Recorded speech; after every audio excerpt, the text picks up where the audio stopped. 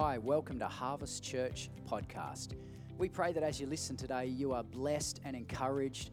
Thank you so much for listening in. If you want any more information about our ministry, we'd love you to jump onto our website, harvestaustralia.org. Have a great day.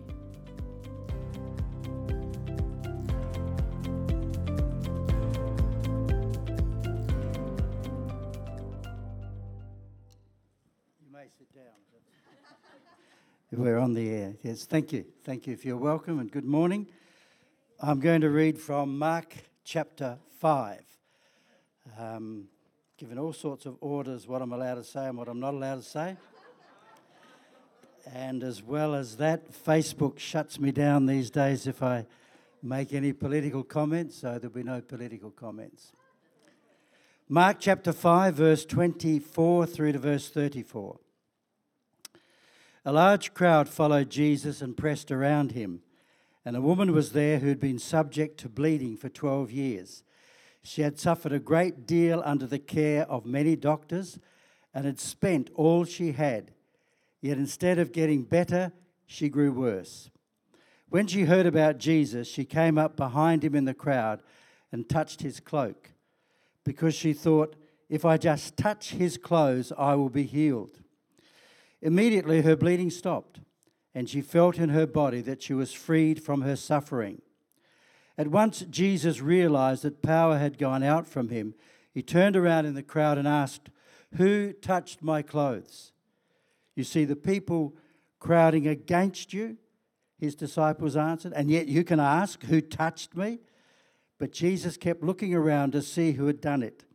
Then the woman, knowing what had happened to her, came and fell at his feet, and trembling with fear, told him the whole truth. He said to her, "Daughter, your faith has healed you. Go in peace and be freed from your suffering." I've been reading through Mark's Gospel lately, and one of the amazing things, and maybe as you get older and you've read the Bible many, many times, one of the amazing things that I have found in reading it is just how people relate to Jesus. And even just reading that passage, for the disciples to sort of almost rebuke Jesus and say, all these people pressing in on you and you ask who touched you, I sort of think, boy, I wouldn't talk to Jesus like that, but that's different. And then I was reading just the last couple of days, Mark 14 and 13, 14 and then 15, going into the time when Jesus was arrested and put on trial and then crucified. And again, just to see the response to Jesus, how he was treated. And I found that it moved me in ways that perhaps it hasn't ever before, just to see that terrible crying out, crucify him, give us Barabbas. And I thought, how wicked the human heart is, how absolutely wicked it is. And we can forget that sometimes. We can forget that sometimes because we want to always be loving. And by the way, I'm not against love, and I do like people loving me. And when Facebook shuts me down, I do get upset and cry for hours, when they do. But God's love is pure love. It's not soppy, it's not weak, and it doesn't condone wickedness. And there will be a day of judgment, and there will be an accounting. And so when I read those things, I think, the human heart is so wicked. But what amazing love that God loves us and sent his Son to redeem us.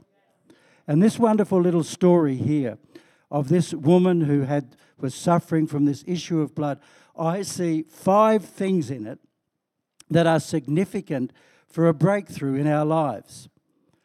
And it may be that you're here today and you know well and truly that you need some sort of breakthrough. You may know that life is not going well and things have got to change. Well, I pray there's something in this story and what I'm going to say that will help you. So I have 5 things to say. First of all, I draw your attention to this, that I see that this woman had had enough. Someone once said that man's extremity is God's opportunity. Now, I heard that as a young person. Now, today we wouldn't say man's extremity. We would say humankind's extremity is God's opportunity. So that's where in life we come to the end of our tether. When it comes to a point where we seem there's no hope, nothing's going to change. It just seems like it's all over. This preacher I heard when I was a young person said that in that extreme time is God's opportunity to move in and act. You see, this woman, she had suffered a great deal under the care of many doctors and had spent all she had, yet instead of getting better, she grew worse. 12 years of suffering with this bleeding, and how much drain that must have been on her body. And you might be like that. You might feel you've had enough. There can be all sorts of situations. There can be health issues. There can be relational issues. There can be other mountains that you're facing, and you might think, Lord, I've had enough. I can think right now of some friends that I have who just seem to go from one deep crisis to another. And I remember one of those people saying to me even recently, I wonder whether we're cursed. You know, they sort of feel, how much more can I suffer? How much more can I experience? When we're in a time like that, it's not the end. It is an extreme time, but it's an opportunity for us to turn to God and for Him to move. So it may be in your extreme moment, God's time to bring a change. She'd had enough. 12 years of it, but things were going to change dramatically. The second thing is she humbled herself. We read, she had suffered a great deal under the care of many doctors and had spent all she had, yet instead of getting better, she grew worse. So she'd spent these 12 years suffering with this physical condition. She'd gone to doctor after doctor. I don't know what sort of doctors there would have been in those days, the sort of people she saw, spending money. And after 12 years, nothing changed. She continued to suffer. The people in the community, they knew all about her.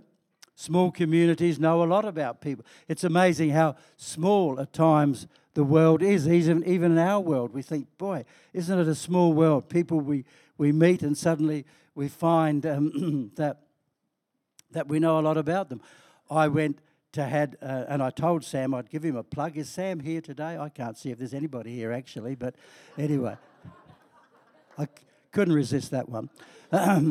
Is Sam here today? Sam Masavi, is he here? He's not. He cut my hair on Monday, and I said, if you do a good job, I'll give you a plug. And he's not here, so I take it all back. Don't go and see Sam. Go and see somebody else to cut your hair. Anyway, and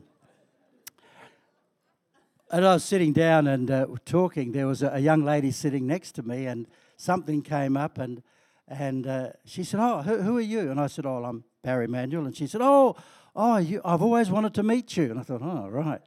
And I found out she was the daughter of someone I've known for many, many years, who was a Baptist pastor, who is a Baptist pastor. And we talked. I said, "Oh, yes, I know your dad well," and blah, blah, blah, blah. And I thought, what a small world. You know, you go somewhere and you meet people. It's like that. People in that community would have known all about this woman. And yet she didn't care anymore. She was desperate for a breakthrough in her life. And so she was willing to humble herself and to go after Jesus and press through that crowd, no matter what it meant. You know what? God likes humility. In Psalm 34, verse 18, we read these words, "The Lord is close to the brokenhearted and saves those who are crushed in spirit." Isn't that a beautiful verse? The Lord is close to the brokenhearted and saves those who are crushed in spirit. So if you're brokenhearted, if you feel crushed in spirit, the Lord is close. He's not far from you. He's not abandoned you. He's not in a position where He does not care about you. He is close, and that's why you can reach out to Him.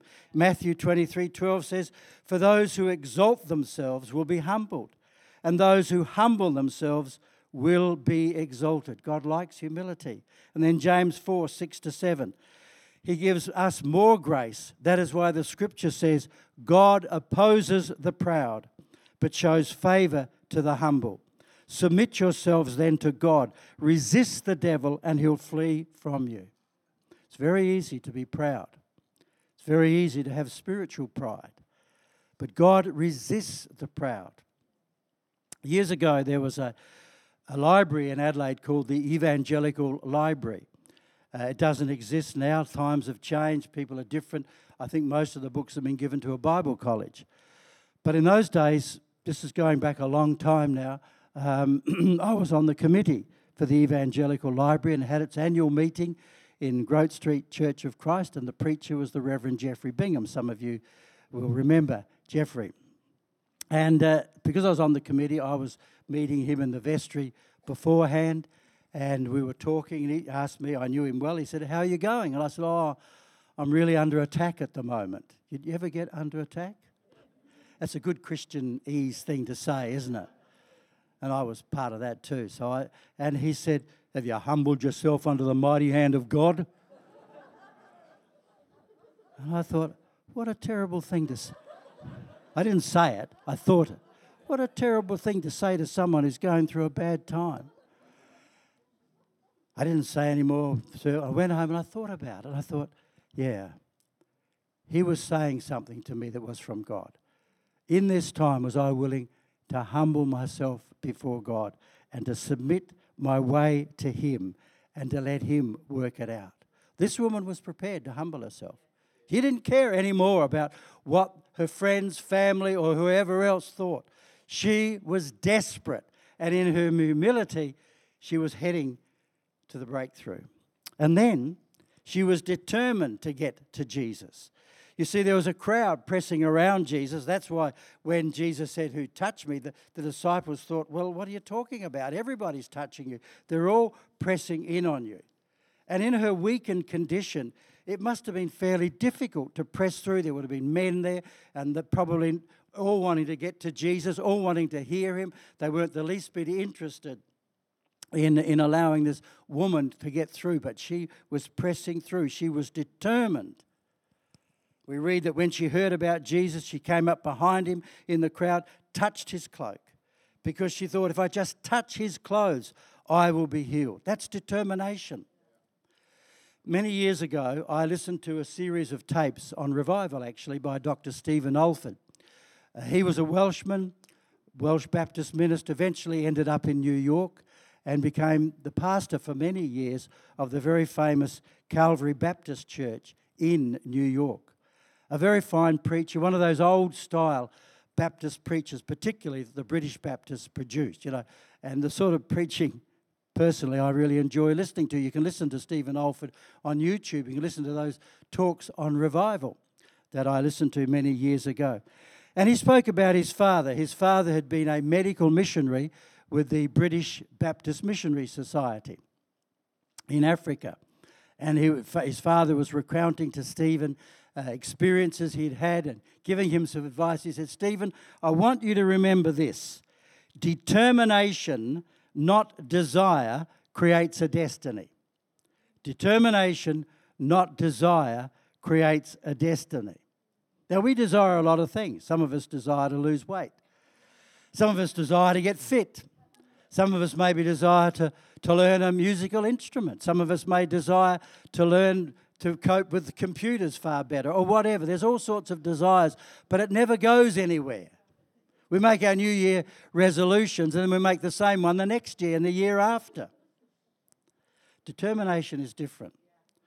When we're determined, we actually press through. We act and we press through to see things change. Determination brings about action. And that's what this woman did. She was determined. She was not holding back. She did not care what people thought about her. She did not care how big the group of people were, maybe these big, strong men. She pressed through. And we need to be determined. I don't think there's enough spiritual determination today.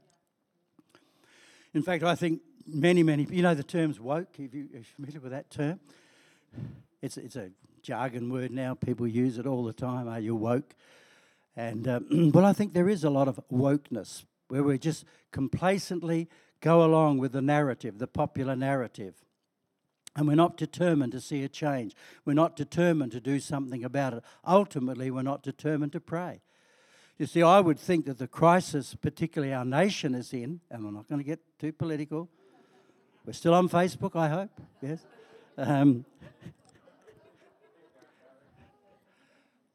I would think the one thing Christians would be doing is really praying. That's what I would think. And I wonder how bad it's going to get before we're really moved to really pray. I wonder, because let me tell you, I think it's going to get worse. But anyway, she's determined. And she breaks through. But the thing is, part of her determination, she also has faith. Because Jesus says to her, "Daughter, your faith has healed you. Go in peace and be freed from your suffering." Faith is necessary if we want God's blessing. Now, you've probably heard a few sermons on faith. I've preached a few. And I often think to myself as I come to this stage in my life, how can I help people to understand the core of what something is? Sometimes God's love, or the meaning of the cross, resurrection, things like that.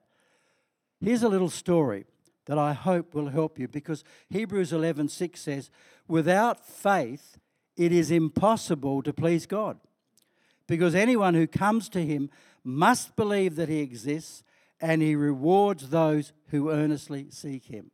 Now, I remember when I was in primary school, we had a reader, and the only story I think I can remember is a story about Blondin. Who knows of Blondin? No, I can't see any hands.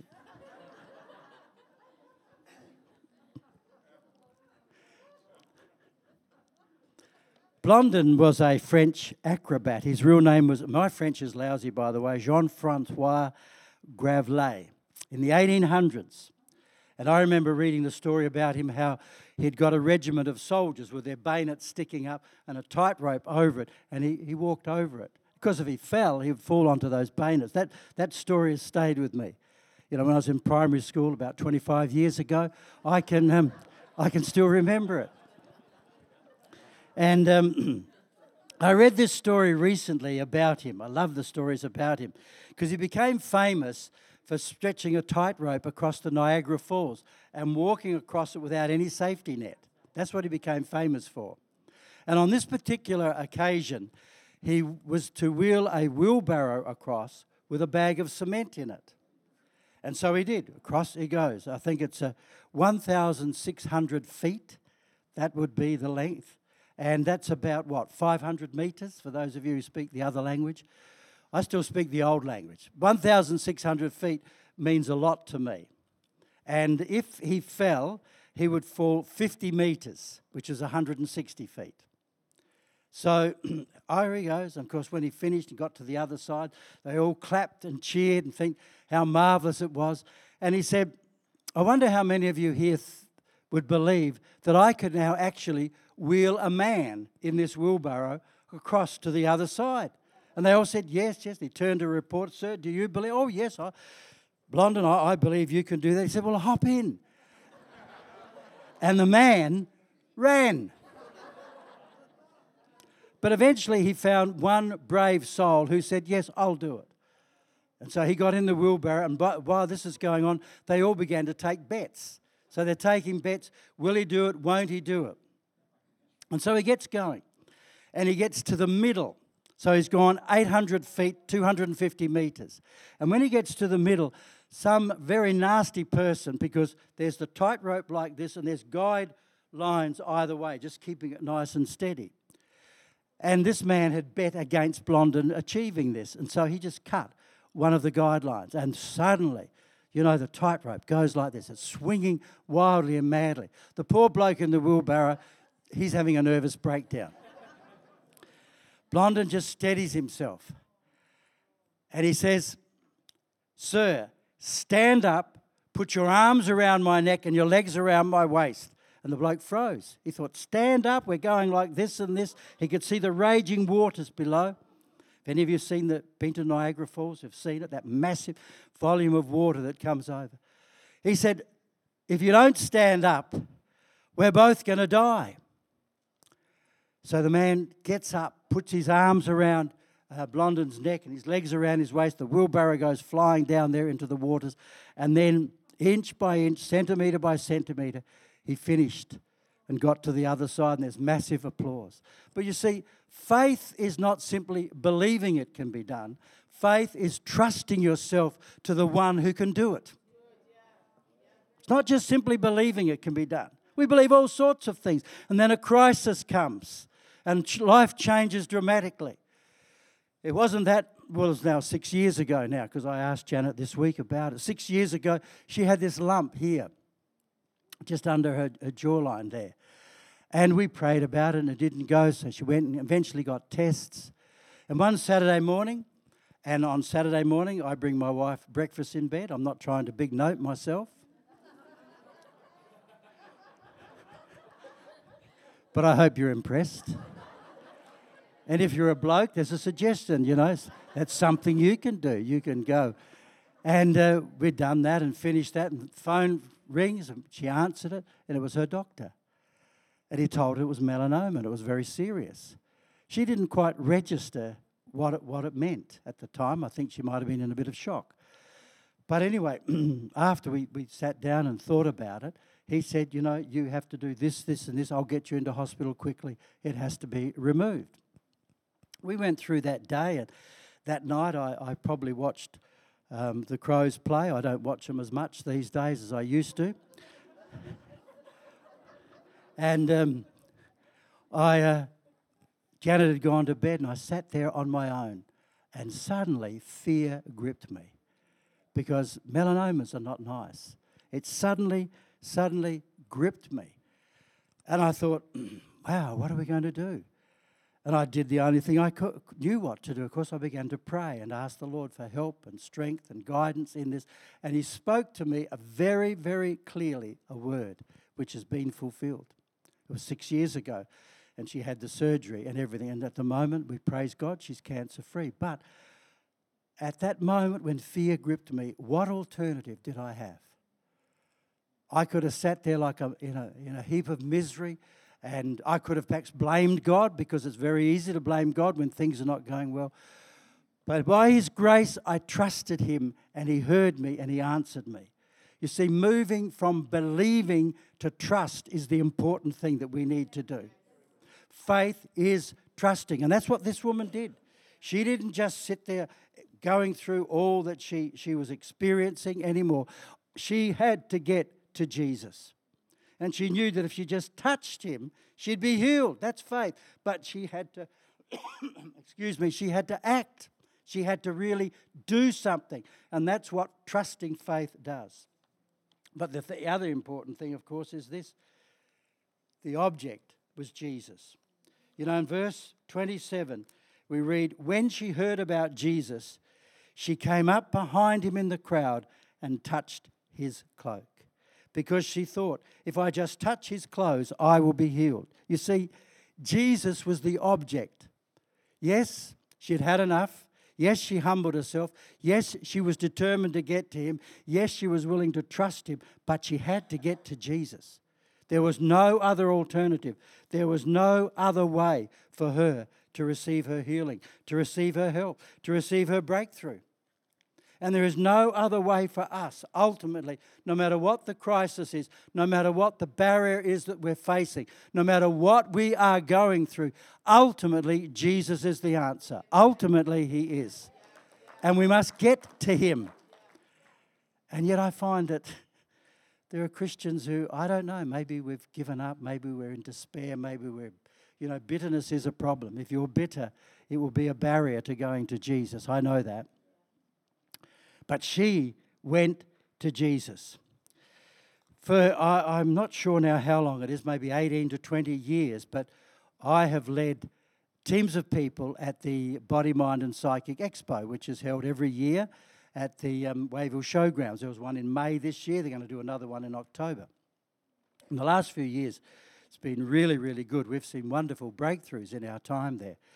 But I was talking to Andrew Tainch about it. Some of you here will know Andrew, and he helped me in those early years and reminded me of how long it was and the experiences of the early days and that. And we see a real openness there. So I tell you this because this story that I read the other day really spoke to me.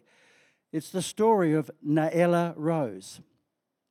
And she had been enrolled in a Waldorf Steiner school in England.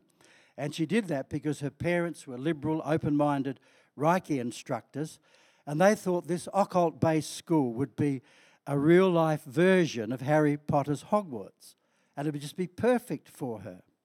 And so she says, Noella says, I remember sitting in the playground, and I felt the Spirit enter me, and I was instantly suicidal.